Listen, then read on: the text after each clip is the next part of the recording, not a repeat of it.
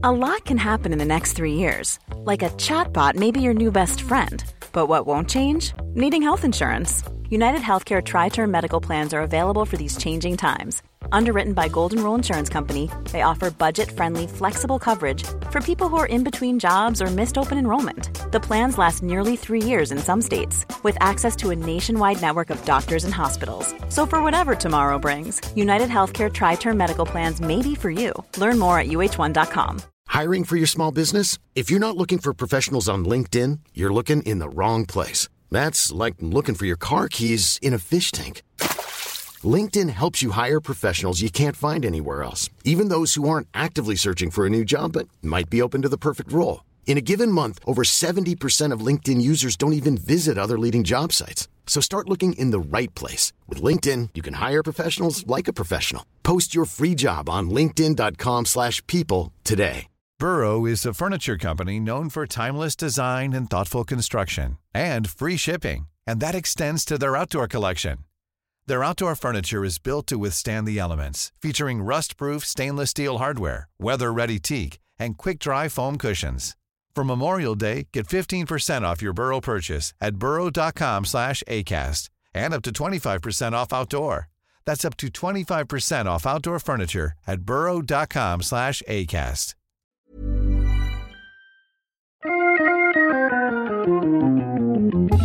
Welcome to Wood Talk, for woodworkers by woodworkers. Now, here are three guys who like to use a lot of words, yet say nothing at all.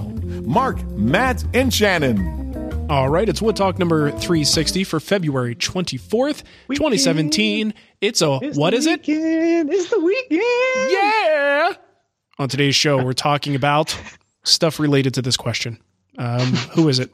Is this a question, or is this just your commentary, Shannon? We're going to call this the, you know what really grinds my gears? Grinds my gears. Yeah. Okay. No, we'll call it a rant born out of an experience I had this weekend at Michael's craft store. Tell us all about it. Let's just sum it up and say, has the maker movement increased or decreased the quality of our products? Ooh. So let me first start by saying, I do think the maker movement is a very good thing. I think any awareness towards making stuff and kind of movement away from you just assuming everything's manufactured and kind of tapping into that creative nature, it's got to be a good thing, right? Mm-hmm. But at the same time, so in our regular show, I talked about I made this Egyptian percussion instrument called the sistrum. And, first thing we did was, okay, let's go to Michael's and let's just go look for supplies. We basically designed how we were going to build it by what we could find at Michael's. There is so much crap in that store. Like, I can remember going there before and being able to buy like raw materials, buy things that you could make stuff with. Mm-hmm. It was near impossible to find raw materials. It's all kits and pre-manufactured things that are basically crap and poorly made to begin with. They get turned into something else, which is a piece of crap that's been, the way I think I put it in my notes here, it's like the snap type models of my childhood. Remember, you had the model that you had to glue together and you had to paint it yourself. And then the snap tight one came around that didn't require any glue and it had a bunch of stickers that you put on it. And it's like, well, that's not really making a model. That's just snapping stuff together. Or I recently kind of got back into Legos, and I remember Legos as a kid as a bunch of those yellow, like 6-button blocks, and they came in like 3 colors, and you made stuff in your own imagination. Now it's like you follow the incredible directions that Legos put together. They're awesome. And you only come up with this one thing, and that's cool, but it's kind of like putting together a puzzle. It's more assembling. It's not making anything anymore. So walking through the halls of Michael's, just trying to find something to wrap the handle of this sistrum. And I thought, we could use that raffia stuff, that like grass stuff. It was near impossible to find, but there was any number of kits that had raffia in it to allow you to build whatever this other thing was, to build whatever the picture was on the front. So the point being, there's a greater awareness towards making stuff. Mm-hmm. But now industry and corporation things have kind of capitalized on that. And now it's just a bunch of kits. And you're not actually there are people out there like the Durestas of the world, all the guys on the Making It podcast, basically, the Claggets, Durestas, and Puchutos that are truly like making wooden remote controls and using CNCs and laser cutters. And that's cool.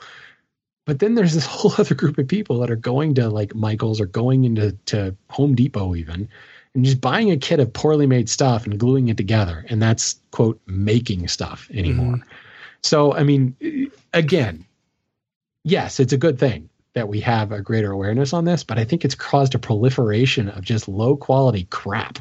Yeah. That is now, ooh, I'm a maker. It's like, no, no. You're an assembly line worker.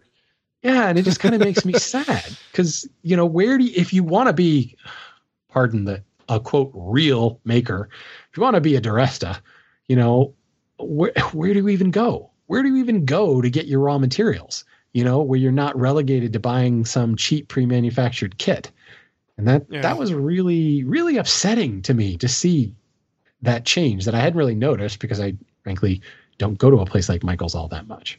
So what do you guys think? Has the maker movement decreased the quality of our manufactured products, of our made products? I think there's potential for it, certainly. I mean, my brain always goes with this, even if I have an initial gut reaction that says like, all right, this is just the proliferation of crap. Even if you look at some of the more popular, channels that don't really produce great stuff, like they get, they might make something that's creative, but you got to make it quickly. It's got to be done within a week. And it's probably not stuff upcycled, just code for cheap. Yeah. And it's not necessarily something that's going to last very long. It was just cool and made a great video and then move on to the next thing. So someone could make the argument, that this is not worth doing, or maybe this is somehow damaging to the community in a sense, because it's teaching people that this is good craftsmanship when it's actually not. And where my brain always goes back to is the fact that no matter what people are doing, no matter what impressions they get, if more people are getting interested in something, in this case, if more people are getting interested in making things, even if they start by the assembly of a kit, that maybe, just maybe, a greater percentage of people will filter through and get to that point of being the inquisitive true maker who's learning blacksmithing and learning how to operate, a 3D printer and lasers and all these different things you could incorporate now.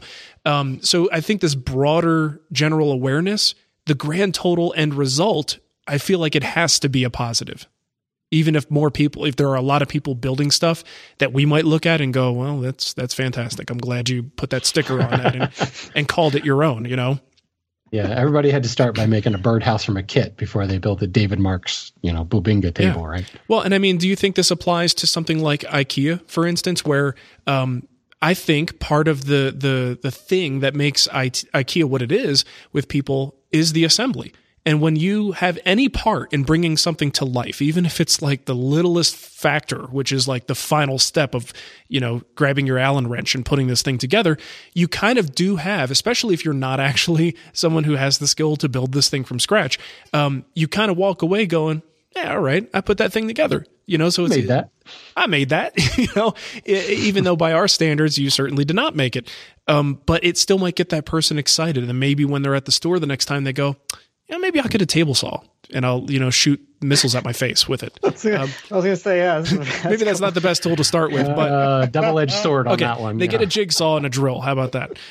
You know what I mean? So I think people do have this natural sense of wanting to make things, but I think they have to start somewhere, and maybe eventually they do become, a true builder of some sort. What do you think, Matt? What do you think, Matt? Since you make your own lumber. Yeah, you guys are all. Are the rest of us lumberyard shoppers just a bunch of, poser makers? Yes, I gotta go slumming more often. It's kind of an interesting topic because I think I can see the side of things where people are just kind of slapping things together to make whatever, and it's great that's kind of coming around that people are like, I have to go to a store to buy this one finished product. That's kind of cool, and maybe it is an entry drug, so to speak, to something a little bit stronger and more craftsmanship-like. Mm-hmm. But I think it also comes back to like this kind of societal thing we have now, where everything is so temporary, especially with home furnishings.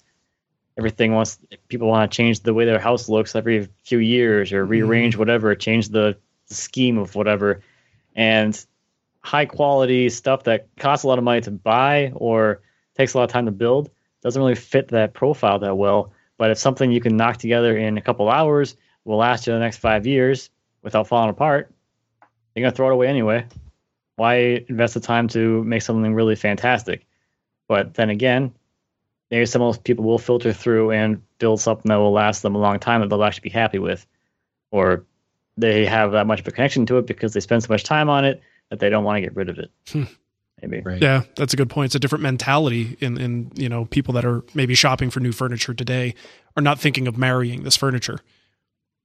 I think especially like my parents' generation, like furniture was like a wedding present, like furniture you would use for the rest of your life. Like you would get like a China hutch or whatever. Totally. Yep. Your dining room table. My parents all have exactly that stuff, but like people my age or like this generation is like they have these things they got off the side of the road that they painted, and then the next week there's something new they also got off the side of the road and painted, or whatever. So upcycling junk, it's effective if you're just trying to cycle through things, and maybe you don't have a lot of money right now to buy that kind of stuff. I don't know. Maybe society's changed to a point where people don't expect to spend that much money on furniture anymore, whereas 30, 40 years ago people knew that furniture was going to be an investment. I don't know. Well, and I think people do have a natural inclination to build things and do things. And I think maybe just this, even if it's not a lot of work, this sort of upcycling something they found on the side of the road, it really scratches that itch of that creative task, even if it's not that deep level of what they're doing. And that's kind of what a lot of people are looking for, to, step away from it and go, yeah, I saved this thing from the junkyard and now it's actually a functional piece of furniture. Even if it's not great, it doesn't matter. And that's how I got into it. So if there's any test case, use case or whatever, if that's possible, I started by refinished a piece of furniture, and then look at me now. There's wood everywhere. You got a beard. It's fantastic. I have a beard now. It's fantastic. My wife brings me coffee while I'm podcasting. Look at me. Look at this life I have now. This is fantastic. Look at me sitting on my throne with my coffee. I got my donut right here, talking to some guy. It's good to be the king, right, Matt? Nice. Oh crap! All right, so I'm just so Shannon, take us to the the worst case scenario of what's the worst that could possibly happen with this. Because it isn't like you can't get the stuff that you need for raw materials. You may just have to look a little harder. Maybe you can't find it at Michael's, but the people who are deeper into this stuff generally have no problem, looking a little harder for resources. So what is the worst that could happen with this? Well, I mean, I think, and this is what's interesting, what I think makes this an interesting discussion is I think we're all on the same page as far as, any awareness is a good thing, but you hit it early, Mark, when you brought up the durability issue. Mm-hmm. And from where I sit now, where I think a lot of the traditional woodworker persona sits, this is all about, I want my stuff to outlast me. I want to leave a legacy of fine furniture. And to Matt's point, nobody cares. Like, right. Legacy of fine furniture. Like what? And I look at like my parents' generation, like my boss, he's got beautiful 18th century furniture and his daughter wants nothing to do with it because it won't fit in her house. So it's like durability is almost kind of a moot point. But in my opinion, I think the bad thing that can happen from this is we're only perpetuating that disposable society. Mm-hmm. When you build stuff from a kit, that it's not that I have a problem with necessarily building something from a kit, but it's such a poor quality kit to begin with that it's never meant to last long at all. So then that becomes acceptable. That becomes the norm. Here's the new paradigm. I'll build something. It will fall apart. It's basically the paradigm we live in with electronics, right? Capitalism. There's going to be a new model in 6 months. So who cares if my iPhone doesn't last very long because I'm going to buy the new one in, 8 months or whatever. And that I do think you start to sell short craftsmanship at that point. Yeah. Makership, whatever we're calling it. I mean, some of the really cool, again, apologize for the real maker stuff projects that I've seen, but like you watch the stuff that Bob Claggett turns out, you watch the stuff that Duresta makes, and go to YouTube and follow the recommendations, and you'll find similar people of a similar ilk creating some cool stuff, and we've got the capacity with 3D printers and laser cutters and CNC machines to make high quality, durable stuff, Mm-hmm. And my fear is that you get too many people that jump in and think that kit that they just built, that is like the pinnacle, right? That I've arrived because I just, snapped together this thing and Now I have a volcano that explodes. It's that is a concern because we already have this disposable in our disposable society. This, trade in your car every 3 years and trade in your cell phone every 6 months. This is only making that worse, I think. Yeah, I can see that. That's definitely interesting to ponder, and this is one that we'd love to hear some feedback on from you folks. What have you seen out there? Is there anything that concerns you, or do you see it as all positive? Is everything moving in the right direction? I think it's very it's going to vary quite a bit. I might have to go to Michael's just to see what you're talking about, because I haven't been there in I don't know how long, and to be honest, I probably didn't pay attention very much. Just make sure you bring a 20% coupon, because the last time I went to Michael's without one, Nicole got very mad at me. I bought a paper towel holder, and she's like, "You idiot." Well, and I think a lot of what hit me is it's not necessarily that specific store, although I can remember going there like 10 years ago and it being a very different experience. But like, I remember when I was a kid and like you wanted something, like I tell people all the time, my first woodworking project was a proton pack I made for my Ghostbusters costume in the 80s, but I can also remember like working on my brother's train set, and we had to like make our own trees. Like you take a twig and you flocked it and put all the little leaves and stuff on it. And like you sprinkled the grass out. Well, now go to a hobby store and you roll out the grass and you just stick the pre-made trees onto the thing. And it's like, that was the fun. Was actually like creating a wireframe and pouring plaster of Paris over to create a mountain range. Now you just go and buy the polystyrene mountain and stick it on top, and it's like, that just kind of sucks.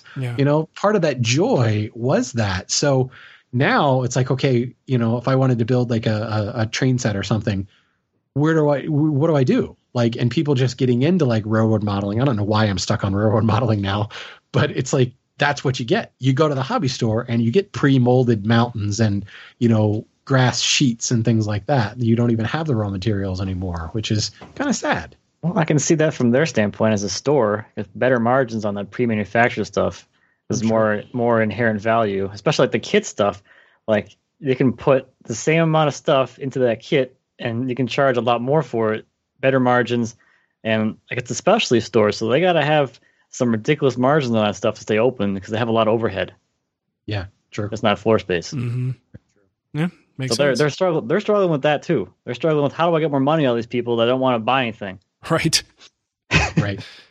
Interesting. And they don't want to spend a lot of money on it because they know that it's going to just break down or going to be thrown away in 3 years. Right. Which is going back to Mark's point about what's the worst case is we continue to perpetuate that disposable stuff, And I think that, and maybe I'm wrong, but so much at the heart of the maker movement, not only is kind of the self-reliance and the I made that, but hey, I made this and it's going to outlast me. This is something that's quality. It's handmade, whatever. Pick your favorite buzzword. And artisan. Artisanal maker products. That's right. There's artisanal water actually at the local neighborhood Walmart grocery store. And if you buy their generic water, there's distilled water, there is like drinking water, and there are gallons of artisanal water. I didn't even bother looking at it because I'm like, that's stupid, but I am kind of curious about what makes it artisanal water. But yeah, good stuff. It's probably bottled by a guy in a beard. Okay, well, let us know what you think about this, folks. We're really interested in your opinions and experiences you've had that either make you hopeful and optimistic about the future or possibly a little bit sort of a bleak perspective on where things are headed. Very curious to hear your thoughts. But thanks for listening, and we will catch you next time. See ya. Bye-bye. Even when we're on a budget, we still deserve nice things. Quince is a place to scoop up stunning high-end goods for 50 to 80% less than similar brands. They have buttery soft cashmere sweaters starting at $50, luxurious Italian leather bags, and so much more. Plus, Quince only works with factories that use safe, ethical, and responsible manufacturing. Get the high-end goods you'll love without the high price tag with Quince. Go to quince.com/style for free shipping and 365-day returns. This Mother's Day, treat mom to healthy, glowing skin with Osea's limited edition skincare sets. Osea has been making clean, seaweed-infused products for nearly 30 years. Their advanced eye care duo brightens and firms skin around your eyes, while the Golden Glow Body Trio nourishes and smooths skin all over. Go to OSEAMalibu.com and use code MOM for 10% off your first order site-wide.